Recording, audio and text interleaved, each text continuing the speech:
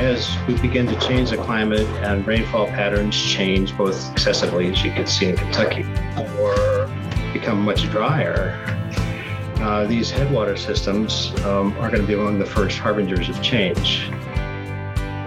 Welcome to Growing Impact, a podcast by the Institutes of Energy and the Environment at Penn State. Growing Impact explores cutting-edge projects of researchers and scientists who are solving some of the world's most challenging energy and environmental issues. Each project has been funded through an innovative seed grant program that's facilitated through IEE. I'm your host, Kevin Slyman. On this episode of Growing Impact, I speak with Andy Cole, a professor of landscape architecture and ecology and the director of the Ecology Plus Design program. He's a wetland ecologist by training with a wildlife biology background. His research interests lie with restoration ecology as it applies to damaged landscapes, usually wetlands. His seed grant project titled Wetland Hydrology and Plant Community Composition, a reassessment of site conditions a decade later, looks to reinstall instruments on wetland sites that he started measuring nearly 30 years ago. This is to assess hydrologic changes that have occurred due to climate change and other factors. One note for listeners. In this episode, Andy refers to Robert Brooks, a colleague that he worked with for many years. Rob was a professor of geography and a renowned wetland expert at Penn State for nearly 4 decades. Rob died in 2021. I'd like to welcome Andy Cole to Growing Impact. Thanks, Kevin. I appreciate that. I'm a wetland ecologist over in the Department of Landscape Architecture, and I like getting my feet wet, but I don't like getting in areas that are too deep. Could you provide some context and background about your current project? Sure. This actually goes back almost 30 years. When I first came up to Penn State, I was working with the late Rob Brooks in what was then the Cooperative Wetland Center and then became Riparian. And I came up as a research associate, and Rob gave me the opportunity to look at hydrology at a lot of the sites, which ended up at somewhat over 200 sites, I think. And over time, I ended up instrumenting, I actually lost count, but I think it was well over 60 of those sites, plus some additional sites of my own. It was just to try to get some sense of the behavior of these particular sites, hydrogeomorphic assessments, so that we could be able to predict behavior of a lot of these wetlands just based on sort of where their position in the landscape was and how the water behaved. Nobody had ever really done what Rob and I had proposed to do, which was just to try to generate some data on, just basic wetland hydrology. I'm not a hydrologist. I never claimed to be one, and actually got several hydrologists mad at me for what I was doing just because it was classical hydrology.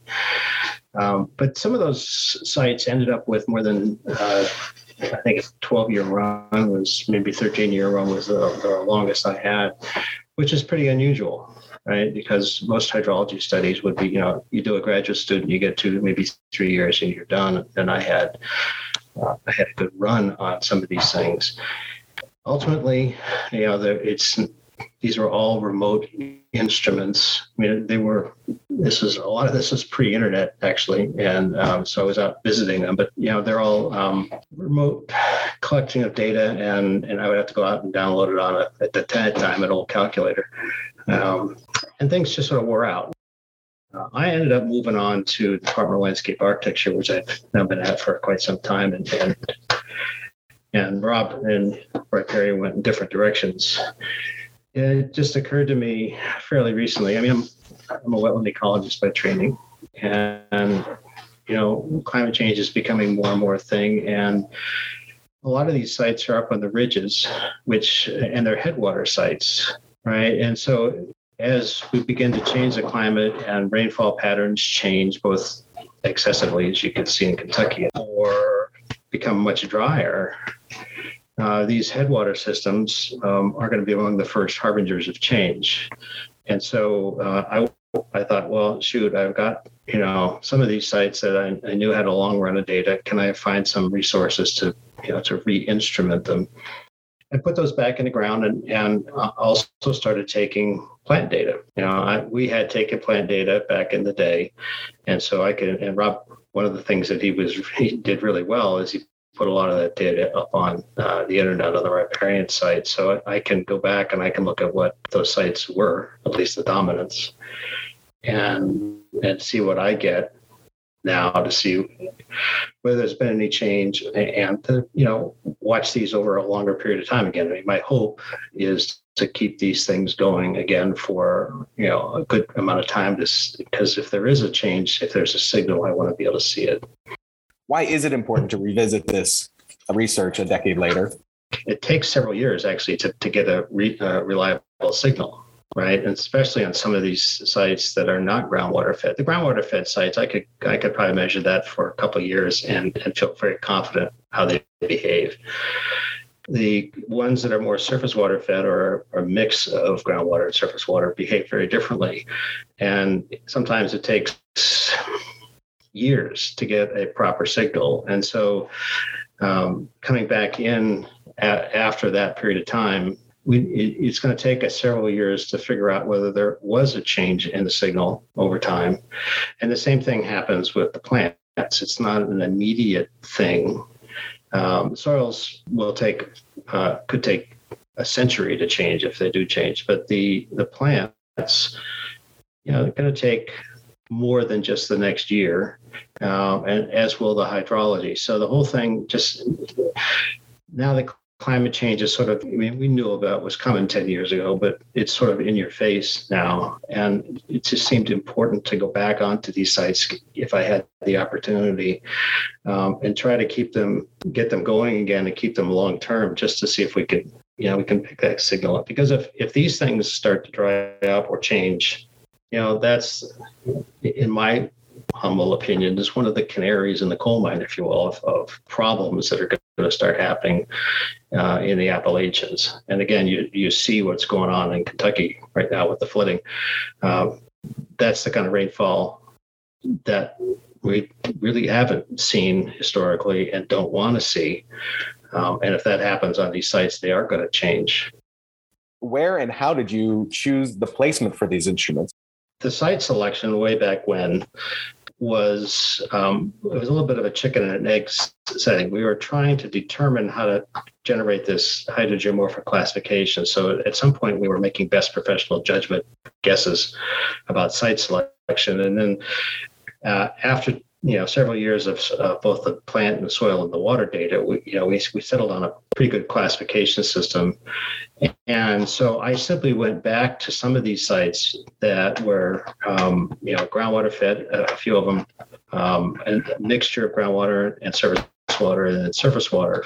I'm trying to get that spread of hydrology and sites where I had, back in the day, I had a long run of data trying to sort of, a mixture of the HGM classification, a mixture of the sort of the water source, and then just, resources I had available to go re-instrument them.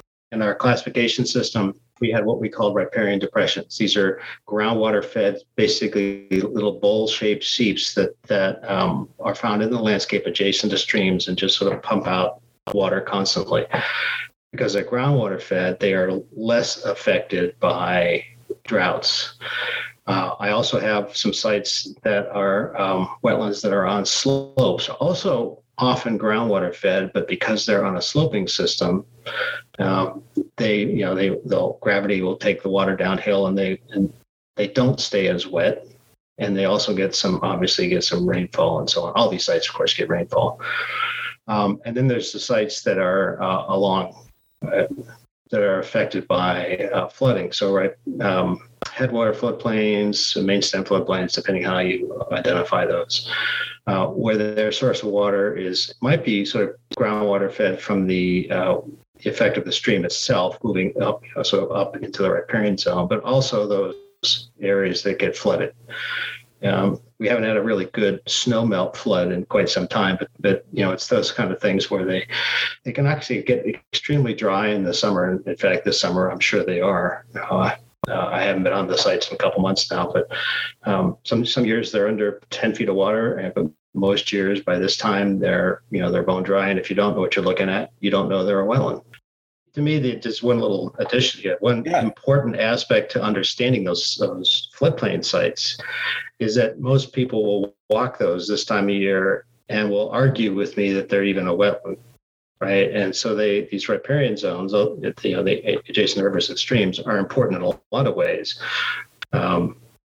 Buffers, for example, for keeping stuff out of the streams, but they are also important of their own, and that they are a type of wetland that naturally dries out. Those trees don't germinate underwater, right? Those settings have to be dry for the trees to germinate, and then they are adapted to the occasional deep flood, and they are wetland sites. But this time of year, we are in August. This time of year, they are going to be very dry. How can this information be valuable? For a guy who likes getting his feet wet, it just has value in and of itself, right? These are some of the more interesting ecological sites I've ever been on. But they are also, to me, especially, I'm going to give you another example, the riparian depressions, especially the ones up on the first and second order streams. I have long believed that a lot of the chemistry that occurs in those streams is influenced greatly by the output of those riparian depressions, being organic matter and all sorts of stuff into the stream, not to mention the base flow itself, right? Again, just naturally this time of year stream flow is low, but these riparian depressions, because they're groundwater fed, keep that stream full, or at least flowing, right? So if you're a fan, for example, of trout fishing and especially brook trout, again, I've never tested this, but I've sort of come to the belief that a lot of these streams that are trout streams are that way, and a lot of the chemistry is that way because of these riparian depressions. When you do have all this information, from the historical data and the stuff moving forward, who can benefit from the information that you plan to collect and then share out? The folks that manage these sites, for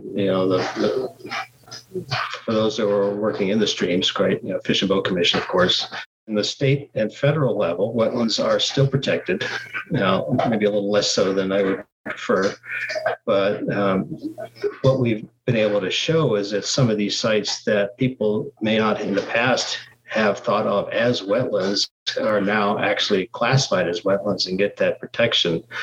And again, on those riparian zones, whether it's headwater or main stem, keeping those riparian zones protected allows for a lot of benefits, not the least of which is helping Pennsylvania, meet their Chesapeake Bay goals, right?